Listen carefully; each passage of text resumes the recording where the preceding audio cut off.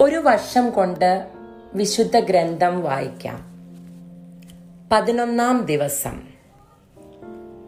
ഇന്ന് ഉൽപ്പത്തി പുസ്തകത്തിൽ നിന്നുള്ള 23-ഉം 24-ഉം അധ്യായങ്ങളും വിശുദ്ധ മർക്കോസിന്റെ സുവിശേഷത്തിൽ നിന്നുള്ള 10-ാം അധ്യായവുമാണ് നമ്മൾ വായിക്കുന്നത്. ഉൽപ്പത്തി പുസ്തകം അധ്യായം 23. സാറായുടെ മരണം. സാറായുടെ ജീവിതകാലം 127 വർഷമായിരുന്നു. കാനാനിലുള്ള ഹെബ്രോൺ എന്നറിയപ്പെടുന്ന കിരിയാത്ത് അർബായിൽ വെച്ച് അവൾ മരിച്ചു. അബ്രഹാം സാറയെ പറ്റി വിലപിച്ചു. മരിച്ചവളുടെ അടുക്കൽ നിന്ന് എഴുന്നേറ്റ് ചെന്ന് അവൻ ഹിത്യരോട് പറഞ്ഞു, ഞാൻ നിങ്ങളുടെ ഇടയിൽ വന്ന് പാർക്കുന്ന ഒരു വിദേശിയാണ്. മരിച്ചവളെ സംസ്കരിക്കുവാൻ എനിക്കൊരു ശ്മശാന സ്ഥലം തരിക. ഹിത്യർ അവനോട് പറഞ്ഞു, പ്രഭോ, കേട്ടാലും. അങ്ങ് ഞങ്ങളുടെ ഇടയിലെ ശക്തനായ പ്രഭുവാണ്. മരിച്ചവളെ ഞങ്ങളുടെ ഏറ്റവും നല്ല കല്ലറയിൽ അടക്കുക. ഞങ്ങൾ ആരും ഞങ്ങളുടെ കല്ലറ അങ്ങേക്ക് നിഷേധിക്കില്ല. മരിച്ചവളെ അടക്കുവാൻ തടസ്സം നിൽക്കുകയുമില്ല. അബ്രഹാം എഴുന്നേറ്റ് നാട്ടുകാരായ ഹിത്യരെ വണങ്ങി. അവൻ അവരോട് പറഞ്ഞു, ഞാൻ മരിച്ചവളെ ഇവിടെ സംസ്കരിക്കുന്നത് നിങ്ങൾക്ക് സമ്മതമാണെങ്കിൽ സോഹാറിന്റെ പുത്രനായ എഫ്രോണിനോട് എനിക്ക് വേണ്ടി മാധ്യസ്ഥം പറയുക. അവൻ മെക്പലായിൽ തന്റെ വയലിന്റെ അതിർത്തിയിലുള്ള ഗുഹ അതിന്റെ മുഴുവൻ വിലയ്ക്ക് എനിക്ക് തരട്ടെ. ശ്മശാനമായി ഉപയോഗിക്കുവാൻ അതിന്റെ കൈവശാവകാശം നിങ്ങളുടെ മുൻപിൽ വെച്ച് അവൻ എനിക്ക് നൽകട്ടെ. എഫ്രോൺ ഹിത്യരുടെ ഇടയിൽ ഇരിപ്പുണ്ടായിരുന്നു. ഹിത്യരും നഗരവാതിലിലൂടെ കടന്നുപോയ എല്ലാവരും കേൾക്കെ അവൻ അബ്രാഹത്തോട് പറഞ്ഞു, അങ്ങനെയല്ല പ്രഭോ, ഞാൻ പറയുന്നത് കേൾക്കുക. നിലവും അതിലുള്ള ഗുഹയും എന്റെ ആൾക്കാരുടെ മുൻപിൽ വെച്ച് അങ്ങേക്ക് ഞാൻ തരുന്നു. അങ്ങയുടെ മരിച്ചവളെ അടക്കിക്കൊള്ളുക. അബ്രാഹാം നാട്ടുകാരെ കുമ്പിട്ട് വണങ്ങി. നാട്ടുകാർ കേൾക്കെ അവൻ എഫ്രോണിനോട് പറഞ്ഞു, നിങ്ങൾ എനിക്ക് അത് തരുമെങ്കിൽ ദയചെയ്ത് ഞാൻ പറയുന്നത് കേൾക്കുക. നിലത്തിന്റെ വില ഞാൻ തരാം, അത് സ്വീകരിക്കണം. മരിച്ചവളെ ഞാൻ അതിൽ അടക്കിക്കൊള്ളാം. എഫ്രോൺ അബ്രാഹത്തോട് പറഞ്ഞു, പ്രഭോ, എന്റെ സ്ഥലത്തിന് 400 ഷെക്കൽ വെള്ളിയെ വിലയുള്ളൂ. നാം തമ്മിലാകുമ്പോൾ അത് വലിയൊരു കാര്യമാണോ? അങ്ങയുടെ മരിച്ചവളെ സംസ്കരിച്ചു കൊള്ളുക. എഫ്രോണിന്റെ വാക്ക് അബ്രഹാം സ്വീകരിച്ചു. ഹിത്യർ കേൾക്കെ എഫ്രോൺ പറഞ്ഞതുപോലെ 400 ഷെക്കൽ വെള്ളി കച്ചവടക്കാരുടെ ഇടയിലെ നടപ്പനുസരിച്ച് അവൻ എഫ്രോണിന് തൂക്കിക്കൊടുത്തു. മാമ്രയ്ക്ക് കിഴക്ക് വശത്ത് മക്പലായിൽ എഫ്രോണിനുണ്ടായിരുന്ന നിലം അതിന്റെ 4 അതിർത്തികൾ വരെയും അതിലെ ഗുഹയും വൃക്ഷങ്ങളും സഹിതം ഹിത്യരുടെയും നഗരവാതിൽക്കൽ കൂടി കടന്നുപോയവരുടെയും മുൻപാകെ വച്ച് അബ്രാഹത്തിന് അവകാശമായി കിട്ടി. അതിനുശേഷം അബ്രഹാം ഭാര്യ സാറായെ കാനാൻ ദേശത്ത് മാമ്രയുടെ കിഴക്ക് ഹെബ്രോണിൽ മക്പലായിലെ വയലിലുള്ള ഗുഹയിൽ അടക്കി. ആ നിലവും അതിലെ ഗുഹയും അബ്രാഹത്തിന് ഹിത്യരിൽ നിന്ന് ശ്മശാന ഭൂമിയായി കൈവശം കിട്ടി. ഉൽപ്പത്തി പുസ്തകം അധ്യായം 24. ഇസഹാക്കും റബാക്കയും. അബ്രാഹത്തിന് പ്രായമേറെയായി. കർത്താവ് എല്ലാ കാര്യങ്ങളിലും അവനെ അനുഗ്രഹിച്ചു. അവൻ തന്റെ എല്ലാ വസ്തുക്കളുടെയും മേൽനോട്ടക്കാരനും തന്റെ ഭവനത്തിലെ ഏറ്റവും പ്രായം കൂടിയവനുമായ വേലക്കാരനെ വിളിച്ചു പറഞ്ഞു, നിന്റെ കൈ എന്റെ തുടയുടെ കീഴെ വെക്കുക. ഞാൻ പാർക്കുന്ന ഈ നാട്ടിലെ കാനാന്യരുടെ പെൺമക്കളിൽ നിന്ന് എന്റെ മകന് ഭാര്യയെ തിരഞ്ഞെടുക്കുകയില്ലെന്ന് ആകാശത്തിന്റെയും ഭൂമിയുടെയും ദൈവമായ കർത്താവിന്റെ നാമത്തിൽ നിന്നെക്കൊണ്ട് ഞാൻ സത്യം ചെയ്യിക്കും. എന്റെ നാട്ടിൽ എന്റെ ചാർച്ചക്കാരുടെ അടുക്കൽ പോയി അവരിൽ നിന്ന് എന്റെ മകൻ ഇസഹാക്കിന് ഭാര്യയെ കണ്ടുപിടിക്കണം. അപ്പോൾ ദാസൻ ചോദിച്ചു, ആ സ്ത്രീക്ക് എന്നോട് കൂടെ ഈ നാട്ടിലേക്ക് പോരാൻ ഇഷ്ടമില്ലെങ്കിലോ? അങ്ങ് വിട്ടുപോന്ന നാട്ടിലേക്ക് അങ്ങയുടെ മകനെ ഞാൻ കൊണ്ടുപോകണമോ? അബ്രഹാം പറഞ്ഞു, എന്റെ മകനെ അങ്ങോട്ട് കൊണ്ടുപോകരുത്.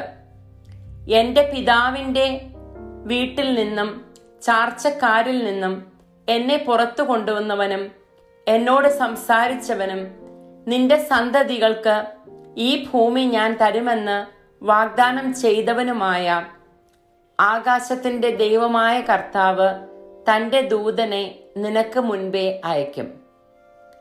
നീ അവിടെ നിന്ന് എന്റെ മകന് ഒരു ഭാര്യയെ കണ്ടെത്തുകയും ചെയ്യും. എന്നാൽ ആ സ്ത്രീക്ക് നിന്നോട് കൂടെ പോരാൻ ഇഷ്ടമില്ലെങ്കിൽ എന്റെ ഈ ശപഥത്തിൽ നിന്ന് നീ വിമുക്തനാണ്. എന്റെ മകനെ അങ്ങോട്ടേക്ക് തിരികെ കൊണ്ടുപോകരുതെന്ന് മാത്രം. തന്റെ യജമാനനായ അബ്രാഹത്തിന്റെ തുടയ്ക്ക് കീഴെ കൈവച്ച് ഭൃത്യൻ സത്യം ചെയ്തു.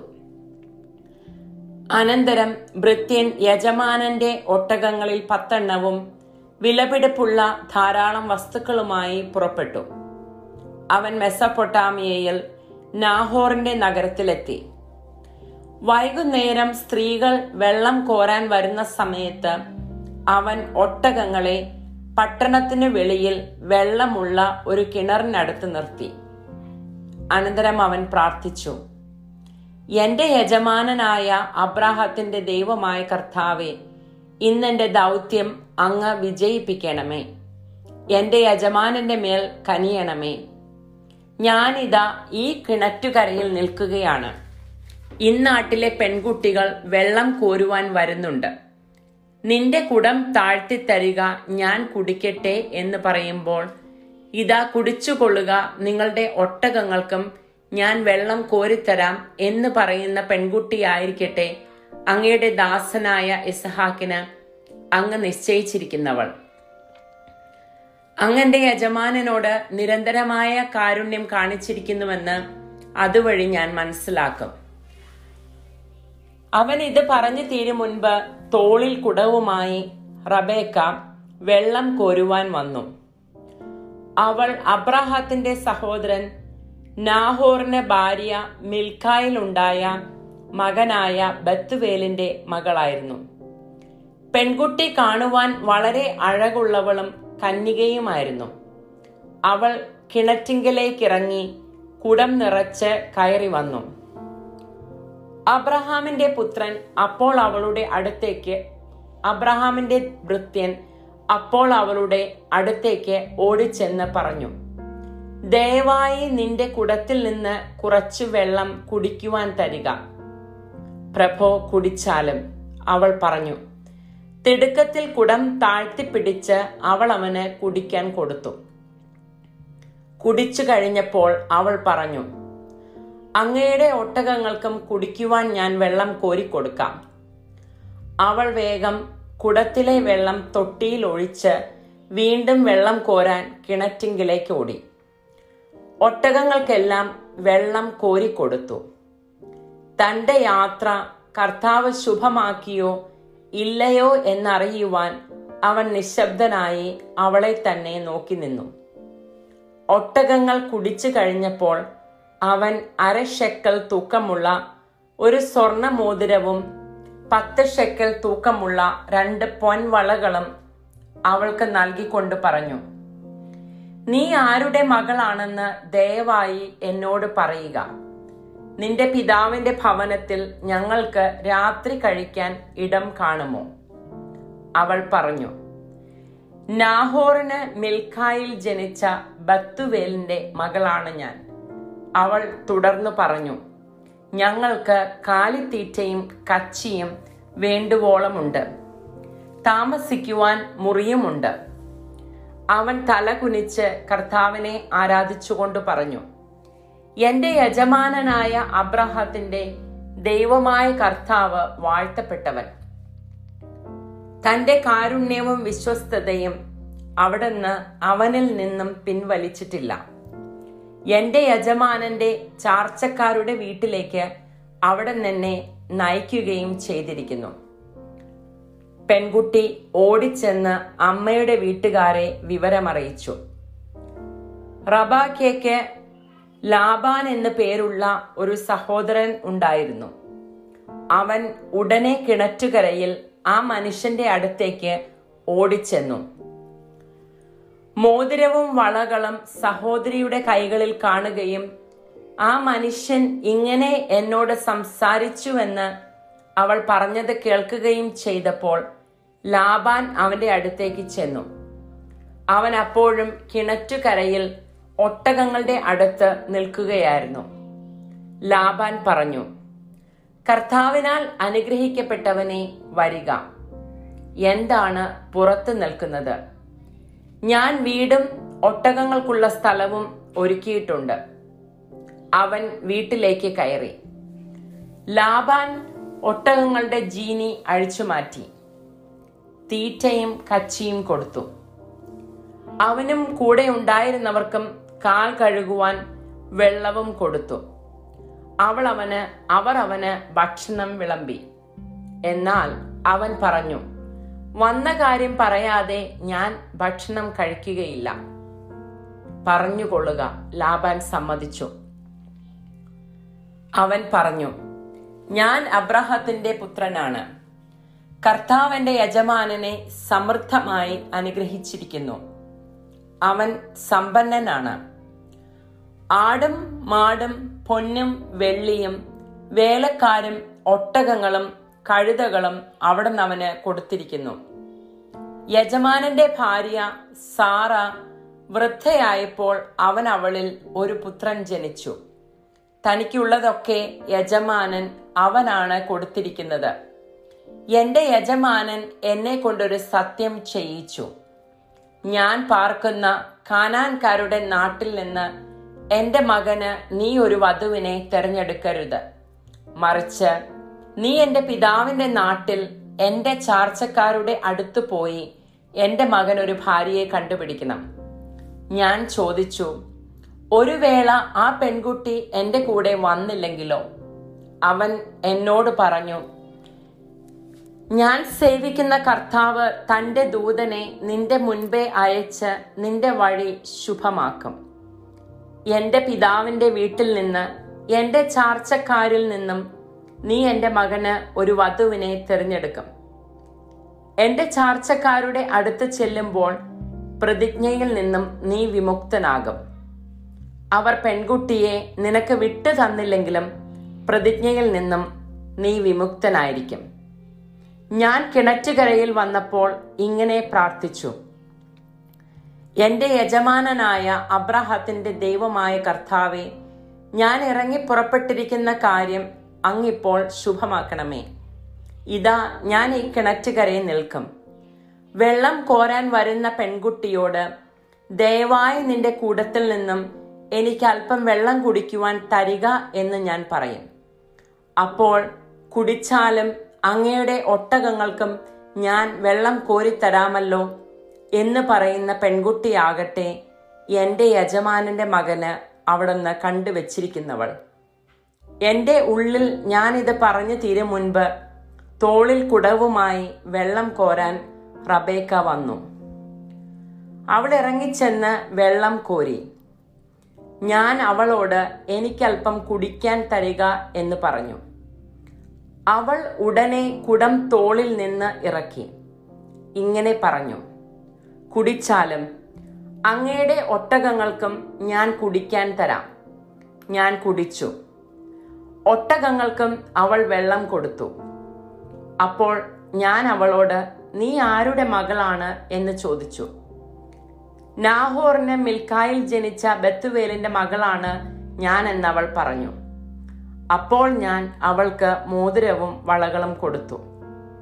അതിനുശേഷം എന്റെ യജമാനനായ അബ്രാഹത്തിന്റെ ദൈവമായ കർത്താവിനെ ഞാൻ താണുവണങ്ങി ആരാധിച്ചു. എന്റെ യജമാനന്റെ മകന് അവന്റെ സഹോദരന്റെ മകളെ വധുവായി തിരഞ്ഞെടുക്കുവാൻ എന്നെ നേർവഴിക്ക് നയിച്ച അവിടുത്തെ ഞാൻ സ്തുതിച്ചു. അതുകൊണ്ട് എന്റെ യജമാനനോട് നിങ്ങൾ കാരുണ്യത്തോടും വിശ്വസ്തയോടും കൂടി പെരുമാറുമെങ്കിൽ അത് പറയുക. മറിച്ചാണെങ്കിലും പറയുക, എനിക്കതനുസരിച്ച് പ്രവർത്തിക്കാമല്ലോ.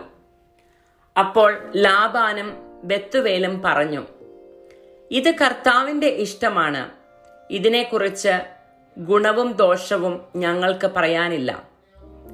ഇതാ റബേക്ക നിന്റെ മുൻപിൽ നിൽക്കുന്നു. അവളെ കൊണ്ടുപോയിക്കൊള്ളുക. കർത്താവ് തിരുവുള്ളമായതുപോലെ അവൾ നിന്റെ യജമാനന്റെ മകന് ഭാര്യയായിരിക്കട്ടെ. ഈ വാക്കുകൾ കേട്ടപ്പോൾ അബ്രാഹത്തിന്റെ ഭൃത്യൻ താണുവീണ് കർത്താവിനെ ആരാധിച്ചു. അനന്തരം അവൻ പൊന്നും വെള്ളിയും കൊണ്ടുള്ള ആഭരണങ്ങളും വസ്ത്രങ്ങളും എടുത്ത് റബേക്കയ്ക്ക് കൊടുത്തു. അവളുടെ സഹോദരനും അമ്മയ്ക്കും വിലപിടിപ്പുള്ള സമ്മാനങ്ങളും അവൻ കൊടുത്തു. അവനും കൂടെയുണ്ടായിരുന്നവരും ഭക്ഷിക്കുകയും പാനം ചെയ്യുകയും ആ രാത്രി അവിടെ ചിലവഴിക്കുകയും ചെയ്തു. പുലർച്ചയ്ക്ക് എഴുന്നേറ്റ് അവൻ പറഞ്ഞു, എന്നെ യജമാനന്റെ അടുത്തേക്ക് തിരിച്ചയക്കുക. അവളുടെ അമ്മയും സഹോദരനും പറഞ്ഞു, കുറച്ചു നാൾ കൂടി 10 ദിവസമെങ്കിലും അവൾ ഇവിടെ നിൽക്കട്ടെ, അത് കഴിഞ്ഞ് അവൾക്ക് പോകാം. അവൻ പറഞ്ഞു, എന്നെ താമസിപ്പിക്കരുത്. കർത്താവ് എന്റെ വഴി ശുഭമാക്കിയിരിക്കൊണ്ട് യജമാനന്റെ അടുക്കിലേക്ക് തിരിച്ചു പോകുവാൻ എന്നെ അനുവദിക്കുക. നമുക്ക് പെൺകുട്ടിയെ വിളിച്ചു ചോദിക്കാം എന്നവർ പറഞ്ഞു.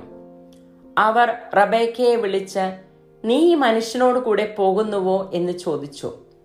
ഞാൻ പോകുന്നുവെന്ന് അവൾ മറുപടി പറഞ്ഞു. അവർ അവരുടെ സഹോദരി റബേക്കയെയും അവളുടെ തോഴിയെയും അബ്രാഹത്തിന്റെ ഭൃത്യനോടും അവന്റെ ആൾക്കാരോടും കൂടെ പറഞ്ഞയച്ചു. അവർ അവളെ ആശീർവദിച്ചു പറഞ്ഞു, നീ ഞങ്ങളുടെ സഹോദരിയാണ്. നീ 1000ങ്ങളുടെയും 10,000ങ്ങളുടെയും അമ്മയായി തിരിക. തങ്ങളെ വെറുക്കുന്നവരുടെ വാതിലുകൾ നിന്റെ സന്തതികൾ പിടിച്ചെടുക്കട്ടെ. റബേക്കയും തോഴിമാരും ഒട്ടകപ്പുറത്ത് കയറി അവനെ അനുഗമിച്ചു. അങ്ങനെ റബേക്കയുമായി ഭൃത്യൻ പുറപ്പെട്ടു. ആയിടയ്ക്ക് ഇസഹാക്ക് ബർലഹാറോയിൽ നിന്ന് പോന്ന് നെഗബിൽ താമസിക്കുകയായിരുന്നു.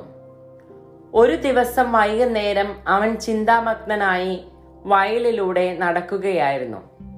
അവൻ തലപൊക്കി നോക്കിയപ്പോൾ ഒട്ടകങ്ങൾ വരുന്നത് കണ്ടു. റബേക്കയും ശിരസ്സുയർത്തി നോക്കി. ഇസഹാക്കിനെ കണ്ടപ്പോൾ അവൾ ഒട്ടകപ്പുറത്തു നിന്ന് താഴെ ഇറങ്ങി.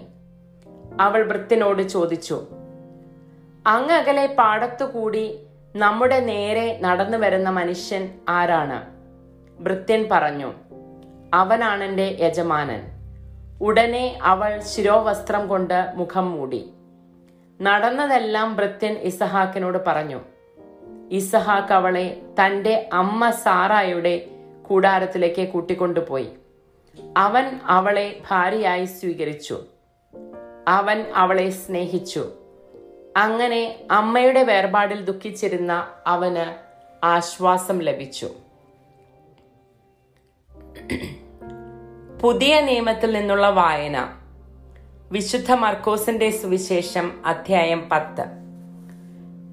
വിവാഹമോചനത്തെ സംബന്ധിച്ച പ്രബോധനം. അവൻ അവിടം വിട്ട് യൂദയായിലേക്കും ജോർദാന് മറുകരയിലേക്കും പോയി. വീണ്ടും ജനങ്ങൾ അവന്റെ അടുക്കൽ ഒരുമിച്ചു കൂടി. പതിവ് പോലെ അവൻ അവരെ പഠിപ്പിച്ചു. ഫരിസേയർ വന്ന് അവനെ പരീക്ഷിച്ചുകൊണ്ട് ചോദിച്ചു, ഭാര്യയെ ഉപേക്ഷിക്കുന്നത് നിയമാനുസൃതമാണോ? അവൻ മറുപടി പറഞ്ഞു, മോശ എന്താണ് നിങ്ങളോട് കൽപ്പിച്ചത്? അവർ പറഞ്ഞു, ഉപേക്ഷാപത്രം കൊടുത്ത് അവളെ ഉപേക്ഷിക്കുവാൻ മോശ അനുവദിച്ചിട്ടുണ്ട്. യേശു പറഞ്ഞു, നിങ്ങളുടെ ഹൃദയകാഠിന്യം കൊണ്ടാണ് മോശ ഈ നിയമം നിങ്ങൾക്ക് വേണ്ടി എഴുതിയത്. എന്നാൽ സൃഷ്ടിയുടെ ആരംഭം മുതലേ ദൈവം അവരെ പുരുഷനും സ്ത്രീയുമായി സൃഷ്ടിച്ചു. ഇക്കാരണത്താൽ പുരുഷൻ പിതാവിനെയും മാതാവിനെയും വിടുകയും അവർ ഇരുവരും ഒരു ശരീരമായി തീരുകയും ചെയ്യും. പിന്നീട് ഒരിക്കലും അവർ രണ്ടല്ല, ഒറ്റ ശരീരമായിരിക്കും. അതിനാൽ ദൈവം സംയോജിപ്പിച്ചത് മനുഷ്യൻ വേർപെടുത്താതിരിക്കട്ടെ. ഇക്കാര്യത്തെക്കുറിച്ച് ശിഷ്യന്മാർ വീട്ടിൽ വച്ച് വീണ്ടും അവനോട് ചോദിച്ചു. അവൻ പറഞ്ഞു, ഭാര്യയെ ഉപേക്ഷിച്ച് മറ്റൊരുള്ള വിവാഹം ചെയ്യുന്നവൻ വ്യഭിചാരം ചെയ്യുന്നു. ഭർത്താവിനെ ഉപേക്ഷിച്ച് മറ്റൊരാളെ വിവാഹം ചെയ്യുന്നവളും വ്യഭിചാരം ചെയ്യുന്നു. ശിശുക്കളെ അനുഗ്രഹിക്കുന്നു. അവൻ തൊട്ട് അനുഗ്രഹിക്കുന്നതിന് വേണ്ടി ശിശുക്കളെ അവന്റെ അടുക്കൽ അവർ കൊണ്ടുവന്നു. ശിഷ്യന്മാരാകട്ടെ അവരെ ശകാരിച്ചു. ഇത് കണ്ടപ്പോൾ യേശു കോപിച്ച് അവരോട് പറഞ്ഞു, ശിശുക്കൾ എന്റെ അടുത്തു വരുവാൻ അനുവദിക്കുവിൻ, അവരെ തടയരുത്. എന്തെന്നാൽ ദൈവരാജ്യം അവരെ പോലെ ഉള്ളവരുടേതാണ്. സത്യമായി ഞാൻ നിങ്ങളോട് പറയുന്നു, ശിശുവിനെ പോലെ ദൈവരാജ്യം സ്വീകരിക്കാത്ത ആരും അതിൽ പ്രവേശിക്കുകയില്ല. അവൻ ശിശുക്കളെ എടുത്ത് അവരുടെ മേൽ കൈകൾ വെച്ച് അനുഗ്രഹിച്ചു. ധനികനും ദൈവരാജ്യവും. യേശു വഴിയിലേക്ക് ഇറങ്ങിയപ്പോൾ ഒരുവൻ ഓടിവന്ന് അവന്റെ മുൻപിൽ മുട്ടുകുത്തി ചോദിച്ചു, നല്ലവനായ ഗുരു, നിത്യജീവൻ അവകാശമാക്കാൻ ഞാൻ എന്ത് ചെയ്യണം? യേശു അവനോട് ചോദിച്ചു, എന്തുകൊണ്ടാണ് നീ എന്നെ നല്ലവനെന്ന് വിളിക്കുന്നത്? ദൈവം ഒരുവനല്ലാതെ നല്ലവനായി ആരും ഇല്ല. പ്രമാണങ്ങൾ നിനക്കറിയാമല്ലോ. കൊല്ലരുത്, വ്യഭിചാരം ചെയ്യരുത്, മോഷ്ടിക്കരുത്, കള്ളസാക്ഷ്യം നൽകരുത്, വഞ്ചിക്കരുത്, പിതാവിനെയും മാതാവിനെയും ബഹുമാനിക്കുക. അവൻ പറഞ്ഞു, ഗുരു, ചെറുപ്പം മുതൽ ഞാൻ ഇവയെല്ലാം പാലിക്കുന്നുണ്ട്. യേശു സ്നേഹപൂർവം അവനെ കടാക്ഷിച്ചുകൊണ്ട് പറഞ്ഞു, നിനക്ക് ഒരു കുറവുണ്ട്. പോയി നിനക്കുള്ളതെല്ലാം വിറ്റ് ദരിദ്രർക്ക് കൊടുക്കുക, അപ്പോൾ സ്വർഗത്തിൽ നിനക്ക് നിക്ഷേപമുണ്ടാകും. പിന്നെ വന്ന് എന്നെ അനുഗമിക്കുക. ഈ വചനം കേട്ട് അവൻ വിഷാദിച്ച് സങ്കടത്തോടെ തിരിച്ചുപോയി. കാരണം അവന് വളരെയേറെ സമ്പത്തുണ്ടായിരുന്നു. യേശു ചുറ്റും നോക്കി ശിഷ്യരോട് പറഞ്ഞു, സമ്പന്നൻ ദൈവരാജ്യത്തിൽ പ്രവേശിക്കുക എത്ര പ്രയാസം. അവന്റെ വാക്ക് കേട്ട് ശിഷ്യന്മാർ വിസ്മയിച്ചു. യേശു വീണ്ടും അവരോട് പറഞ്ഞു, മക്കളെ, ദൈവരാജ്യത്തിൽ പ്രവേശിക്കുക എത്ര പ്രയാസം. ധനവാൻ ദൈവരാജ്യത്തിൽ പ്രവേശിക്കുന്നതിനേക്കാൾ എളുപ്പം ഒട്ടകം സൂചിക്കുഴയിലൂടെ കടക്കുന്നതാണ്. അവർ അത്യന്തം വിസ്മയഭരിതനായി ചോദിച്ചു, അങ്ങനെയെങ്കിൽ രക്ഷപ്പെടുവാൻ ആർക്ക് കഴിയും? യേശു അവരുടെ നേരെ നോക്കി പറഞ്ഞു, മനുഷ്യന് ഇത് അസാധ്യമാണ്, ദൈവത്തിന് അങ്ങനെയല്ല. അവിടത്തേക്കെല്ലാം സാധിക്കും. പത്രോസ് പറഞ്ഞു, ഇതാ ഞങ്ങളെല്ലാം ഉപേക്ഷിച്ച് നിന്നെ അനുഗമിച്ചിരിക്കുന്നു. യേശു പ്രതിവചിച്ചു, സത്യമായി ഞാൻ നിങ്ങളോട് പറയുന്നു, എന്നെ പ്രതിയും സുവിശേഷത്തെ പ്രതിയും ഭവനത്തെയോ സഹോദരന്മാരെയോ സഹോദരിമാരെയോ മാതാവിനെയോ പിതാവിനെയോ മക്കളെയോ വയലുകളെയോ ത്യജിക്കുന്നവരിലാർക്കും ഇവിടെ വെച്ച് തന്നെ 100 ഇരട്ടി ലഭിക്കാതിരിക്കുകയില്ല. ഭവനങ്ങളും സഹോദരന്മാരും സഹോദരിമാരും മാതാക്കളും മക്കളും വയലുകളും അവയോടൊപ്പം പീഡനങ്ങളും വരാനിരിക്കുന്ന കാലത്ത് നിത്യജീവനും. എന്നാൽ മുൻപന്മാരിൽ പലരും പിമ്പന്മാരും പിമ്പന്മാരിൽ പലരും മുൻപന്മാരും ആകും. പീഡാനുഭവവും ഉത്ഥാനവും 3-ാം പ്രവചനം. അവർ ജെറുസലേമിലേക്കുള്ള വഴിയെ നടന്നു പോവുകയായിരുന്നു. യേശു അവരുടെ മുൻപിൽ നടന്നിരുന്നു. അവർ വിസ്മയിച്ചു. അനുയാത്ര ചെയ്തിരുന്നവർ ഭയപ്പെടുകയും ചെയ്തു. അവൻ 12 പേരെയും അടുത്തു വിളിച്ച് തനിക്ക് സംഭവിക്കാനിരിക്കുന്ന കാര്യങ്ങൾ പറയുവാൻ തുടങ്ങി. ഇതാ, നമ്മൾ ജെറുസലേമിലേക്ക് പോകുന്നു.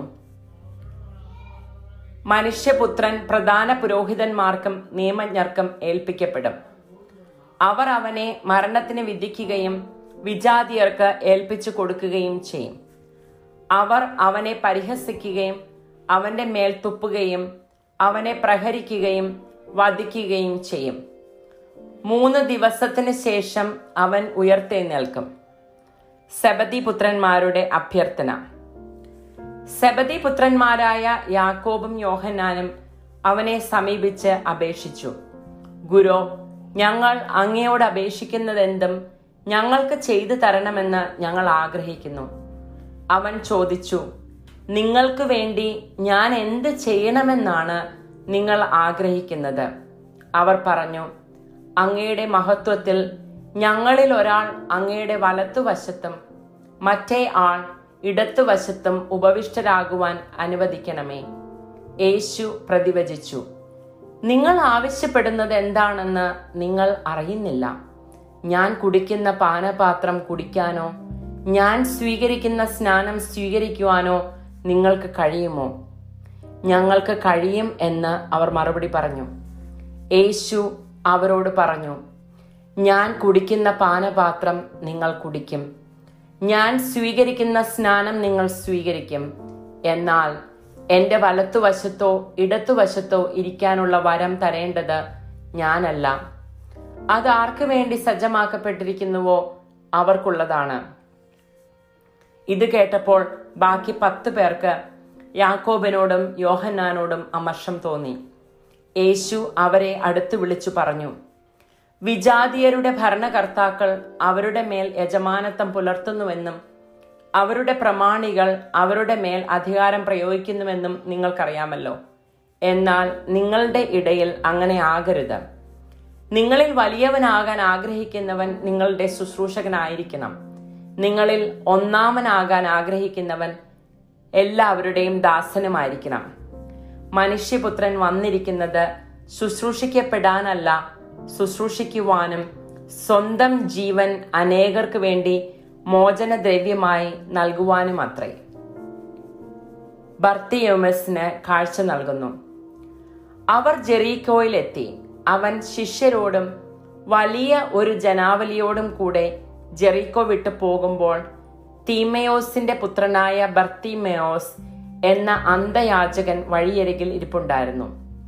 നസ്രായനായ യേശുവാണ് പോകുന്നതെന്നറിഞ്ഞപ്പോൾ അവൻ ഉച്ചത്തിൽ വിളിച്ചു പറഞ്ഞു, ദാവീദിന്റെ പുത്രനായ യേശുവേ, എന്നിൽ കനിയണമേ. നിശബ്ദനായിരിക്കാൻ പറഞ്ഞുകൊണ്ട് പലരും അവനെ ശകാരിച്ചു. എന്നാൽ അവൻ കൂടുതൽ ഉച്ചത്തിൽ വിളിച്ചു പറഞ്ഞു, ദാവീദിന്റെ പുത്ര, എന്നിൽ കനിയണമേ. യേശു പെട്ടെന്ന് നിന്നിട്ട് പറഞ്ഞു, അവനെ വിളിക്കുക. അവർ അന്ധനെ വിളിച്ച് അവനോട് പറഞ്ഞു, ധൈര്യമായിരിക്കൂ, എഴുന്നേൽക്കുക, യേശു നിന്നെ വിളിക്കുന്നു. അവൻ പുറംകൊപ്പായം ദൂരെ എറിഞ്ഞ് കുതിച്ചു ചാടി യേശുവിന്റെ അടുത്തെത്തി. യേശു ചോദിച്ചു, ഞാൻ നിനക്ക് വേണ്ടി എന്ത് ചെയ്യണമെന്നാണ് നീ ആഗ്രഹിക്കുന്നത്? അന്ധൻ അവനോട് പറഞ്ഞു, ഗുരോ, എനിക്ക് കാഴ്ച വീണ്ടും കിട്ടണം. യേശു പറഞ്ഞു, നീ പൊയ്ക്കൊള്ളുക, നിന്റെ വിശ്വാസം നിന്നെ രക്ഷിച്ചിരിക്കുന്നു. തൽക്ഷണം അവന് കാഴ്ച ലഭിച്ചു. അവൻ യേശുവിനെ അനുഗമിച്ചു.